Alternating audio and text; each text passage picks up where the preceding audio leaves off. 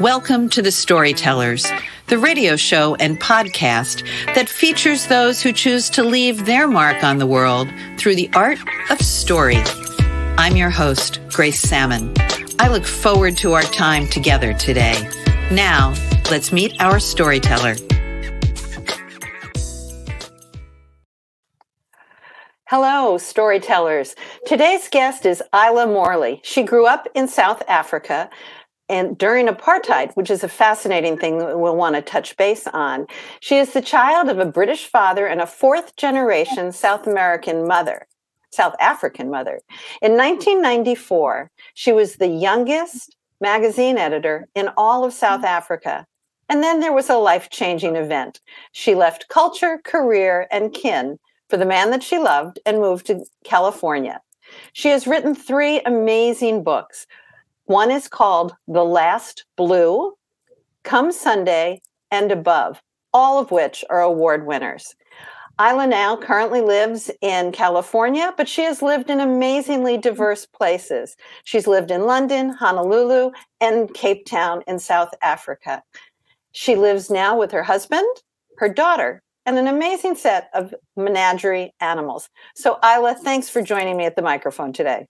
Thanks for having me here in the studio, Grace. It's really great to meet you.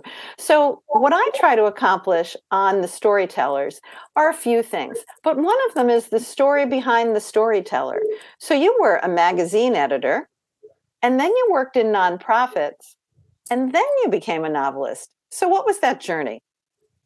Well, I never imagined that I would be a novelist. You know, there are authors that are scribbling away when they're little kids, and I wasn't that person. I grew up in the 70s and 80s in South Africa. My heritage was British, very stiff upper lip, and we were taught to have very modest expectations for ourselves. So to have a dream of one day writing and publishing a novel wouldn't even enter my headspace. I was touring Europe after I graduated from university, and I came back to South Africa, and I answered a wanted ad for kind of like a Girl Friday, was what it was then, for this startup publishing company. And they figured out that I could write, not just make coffee. And pretty soon I just started rising up through the ranks. Because we were so short-staffed, I wore many hats. I was writing letters to the editor when I was, in fact, the editor of one of those magazines. And I used to write under a couple of pseudonyms, male pseudonyms, because the magazine was geared for men, 18 to 30-year-olds. It's like a young man's GQ. And so I was writing things I didn't care about. For example, sex advice for 20-something-year-old men and dating advice. And although the work introduced me to a kind of discipline, and it fostered a curiosity that writers need to have, it was kind of soulless. I felt like, any kind of passion for writing was defined by those parameters, and it kind of wore down my soul, plus all the deadlines. And so when I moved to California, I realized that I didn't want to write. And so all I wrote for years were letters, airmail letters back to my mother in South Africa. And that was before the internet, if we can remember that far back. So my heart has always been with helping others, and I had a fantastic opportunity to join an amazing team at the YWCA in Honolulu. And I ran a program called Dress for Success that was working with women that have financial hardships, predominantly women that were coming out of incarceration. And I guess that started to nurture this empathy that writers need, but empathy particularly for women who have gone through incredible struggles. And what I kept seeing in my clients was this resilience and the sense of hope. And that always stuck with me. So when I eventually did get the inspiration to write a book, I had a deep well, and it was nothing at all like writing for a magazine. Instead of wearing away my soul, this really just flooded me with a sense of purpose and meaning. And your books are amazing in how they capture that passion. Before I go there, I just want to say we have a similar connection in that I used to do a lot of volunteering in women's prisons and men's prisons, and Dress for Success was such an important transition piece. So I'm glad we have that nexus. And your passion is one of the reasons I wanted you on the show, because I've read both Last Blue and Above. I haven't yet had the joy of Come Sunday, but I read a review, and it was the review was lovely. It said, "You write luminous narrative that feeds a fiction addiction." And it was just exactly what I felt when I read your books. You have a way of capturing not only the language, but embedding us quickly into the story. There are many good stories, I feel. But then when I read a book that has both a good story and an incredible use of language, that's where magic happens for me as a reader. And I think you do that. In your book, Above, just give us the framework for that, because mostly Above takes place below. Yes, Above is what they would call a psychological thriller, although I didn't know I was writing in that genre. It's about a 17-year-old girl who's abducted by a survivalist who is convinced that the apocalypse is imminent. And he takes her into an abandoned Atlas F missile silo circa the Cold War, which is one of these engineering marvels. It's on the order of a space station, if you can visualize that, plummeting into the depths of the earth. And he's outfitted this to wait out the apocalypse. He's got seeds of every kind. He's got archives, but all he needed to round out this equipment is a fertile young woman with whom he plans to one day seed the new world. And so this is a struggle that Blythe must undergo. And it is really a journey about the nature of freedom. Initially, freedom for her is escaping the confines, finding a way to get out. And eventually, freedom is about how she chooses to think about her situation, how she's going to live a life of the mind. And this book was so heavily influenced by Viktor Frankl's landmark book, Man's Search for Meaning, in which he was incarcerated and everything had been taken from him, his family, his livelihood, his reputation, almost his hope. And while he was watching people drop every day, drop to their deaths, he understood that the ones that were surviving were those people that were not going to let their captors determine the narrative of their inner being. And so this is a story about how freedom works and about the nature of resiliency, about the power of forgiveness, and about the transformation of hope. You had me right from the beginning, and my heart was pounding the entire time. Just that whole understanding of how she was just walking along, and then her life as she knows it ends. So I highly recommend that book. I learned a lot from it. You research like crazy. Well, the research for that was difficult because I don't have an engineering background, and I'm bad at mathematics and schematics and geometry. And what I had to go on were these blueprints of what these missile silos look like. And so to kind of have a sense of what that would feel like to live in one of those. It's one thing to look at a drawing and kind of figure it out, but the other thing is to allow your imagination to enter that space so that you can bring it to life for a reader. So that was part of my research. And the other research is having to do with Kansas. And, I'm from South Africa, but my husband is from the Midwest. And that town of Lawrence and Eudora is where he was born and raised. So I was fortunate to take a couple of trips back and have real life experience bringing that environment to life. And you do a similar thing in The Last Blue, which is a fascinating book on so many subjects. I did not know there were blue people. So talk about that in that book. So I didn't know about blue people either. And up until, 4 years ago, I don't think anybody knew about the blue people. I just was one day procrastinating and I was scrolling through the internet and I came across one of these photos, that's obviously clickbait. And it showed a portrait of 9 family members long time ago in front of an old wooden cabin in the middle of the woods.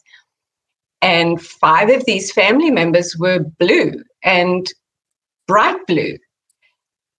And I was just so intrigued that I clicked on that, and it took me to a source article written by Kathy Trost, who was commissioned by a now defunct Science magazine in 1982, I believe. And she had to scrounge around because there was very little written about them, and she found anecdotes and reports. And the story that she uncovered for us goes back 200 years ago with Martin Fugit settling on the banks of Troublesome Creek with his brothers and mother and father. He went to church. A beautiful, pale-skinned, red-headed woman caught his eye. They got married and started a family, and then some of their children started being born blue. And for generations, their families, 2 or 3 families, clustered in isolation in that part of Appalachia, eastern Kentucky, where there weren't really roads connecting towns and cities. And it made it possible that over time that, blue people were not altogether uncommon. So I knew the minute that I saw that this was a medical mystery that nobody had ever heard of, and then just my imagination went crazy. All I wanted to do was write about these blue people. So my story is the imagined telling of the last 2 blue people that are left, and it takes place in the 1930s predominantly. It was so astonishing to me because I kept on thinking I was reading it wrong. Blue people? I thought, I don't know what I thought, but I didn't think that it could even be a real thing. So the learning of that and the expression of that was so beautiful. And as you do in all of your writing, there is that luminous narrative. Very early on, you have Haven, one of the central characters, and you have these lovely metaphors about these birds that he's caring for right in the beginning. And you get such a sense of the land. You use a phrase in there that you could hear the land sighing. And where does that gift for writing come from? Because as you said, with all due respect, this is not your native heritage or culture. So yes, your husband grew up in Kansas, but where does that luminous narrative come from? Well, you're a writer, so I'm interested to see whether you agree with me or not, because I've asked myself that question. When I started writing come Sunday, I wrote blind. Literally, I closed my eyes and I had my fingers on the keyboard, and the story just came. I kept seeing these unfolding scenes. I kept hearing these voices, and I kept having these feelings that were outside of my experience. And I would describe it almost as if I'd put an antenna up into this invisible river that was coursing over my head. And somehow the energy, the narrative was just coming down. And I felt like a conduit. I felt like one of those mediums that you hear about, that the story and these characters showed up and showed me so much, which is not to say that writing isn't grunt work a lot of the time, because it is. There are plenty of places where I get stuck and I don't get those messages. And when you're talking about some of those phrases, some of them come, some of them just land on the page.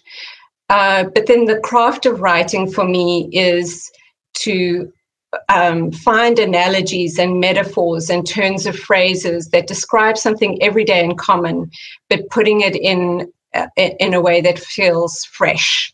So that sometimes is just the rewriting process. And it can even go, you can find those phrases 2 or 3 years down the line, or maybe after 8 rewrites. So I don't want to sound it like I'm this kind of magical beacon that receives these stories. Yeah, I'm also roll up my sleeves and kind of muck through the mud and until I found, kind of clean everything up.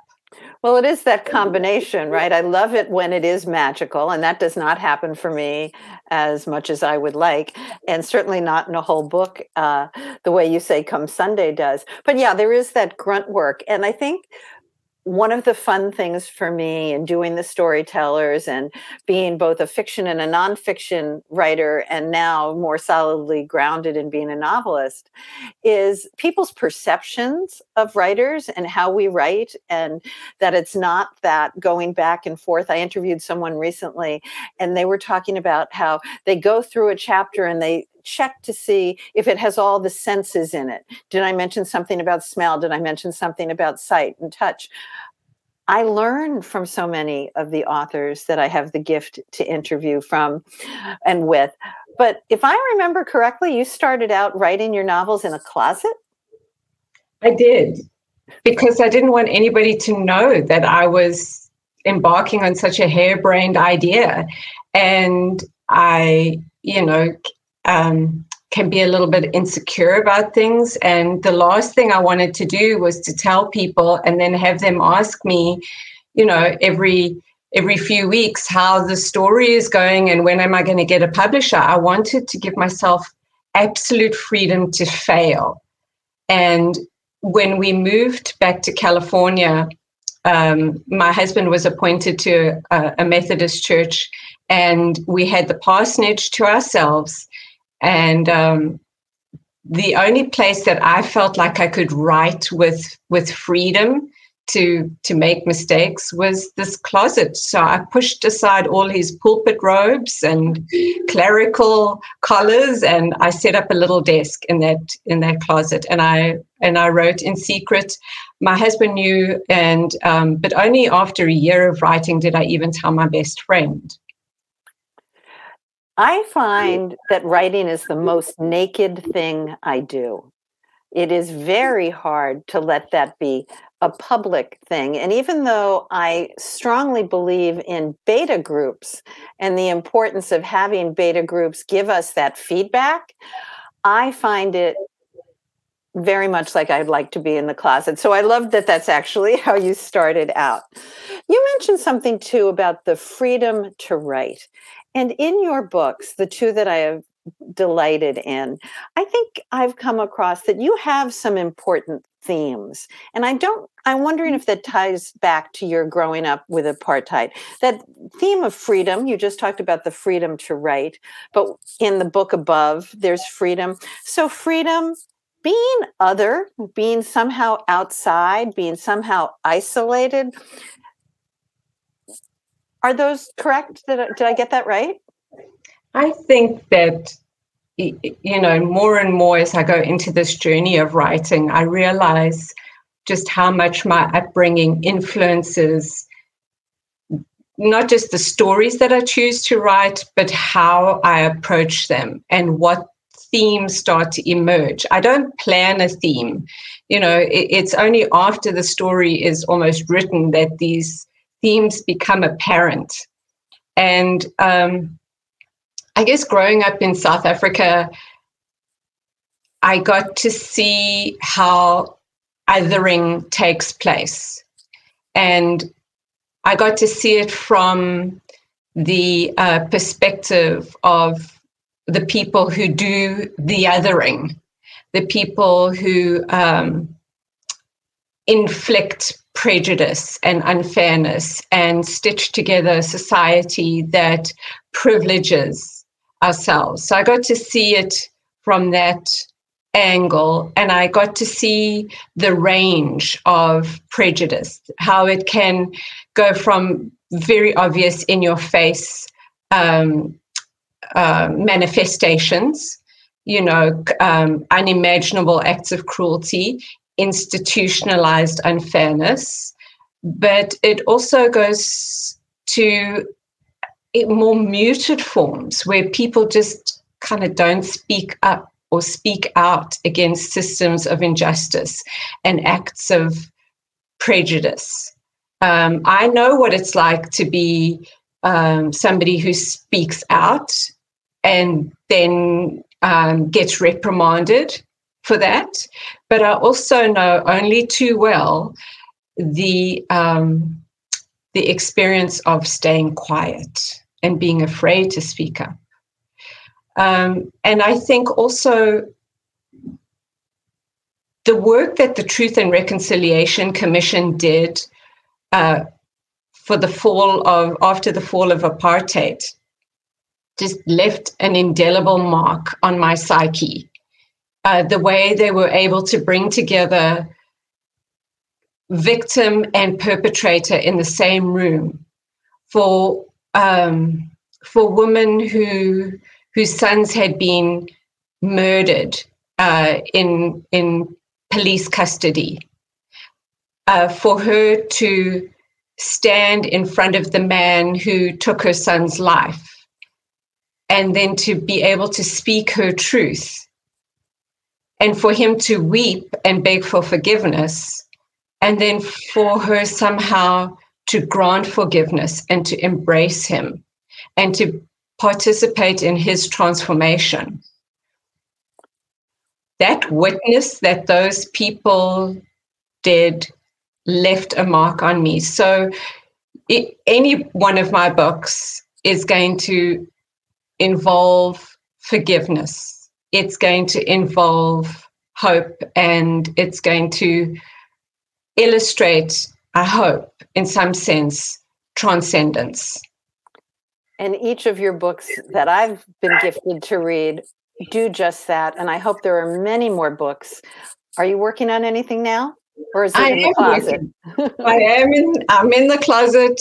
I got a bigger office now, but I am in the closet. I'm working on another story that is also inspired by a true story. This is based on a character, and it's going to take me to new places. It's going to be set in the south of England, just prior to the Normandy invasion. So. But, it's early days. I take forever to write a story. I do as well, my friend. Thank you. So let's talk quickly about the pets, the menagerie. So we just, like everybody else in quarantine, we just got a little rescue puppy. And we have 3 cats.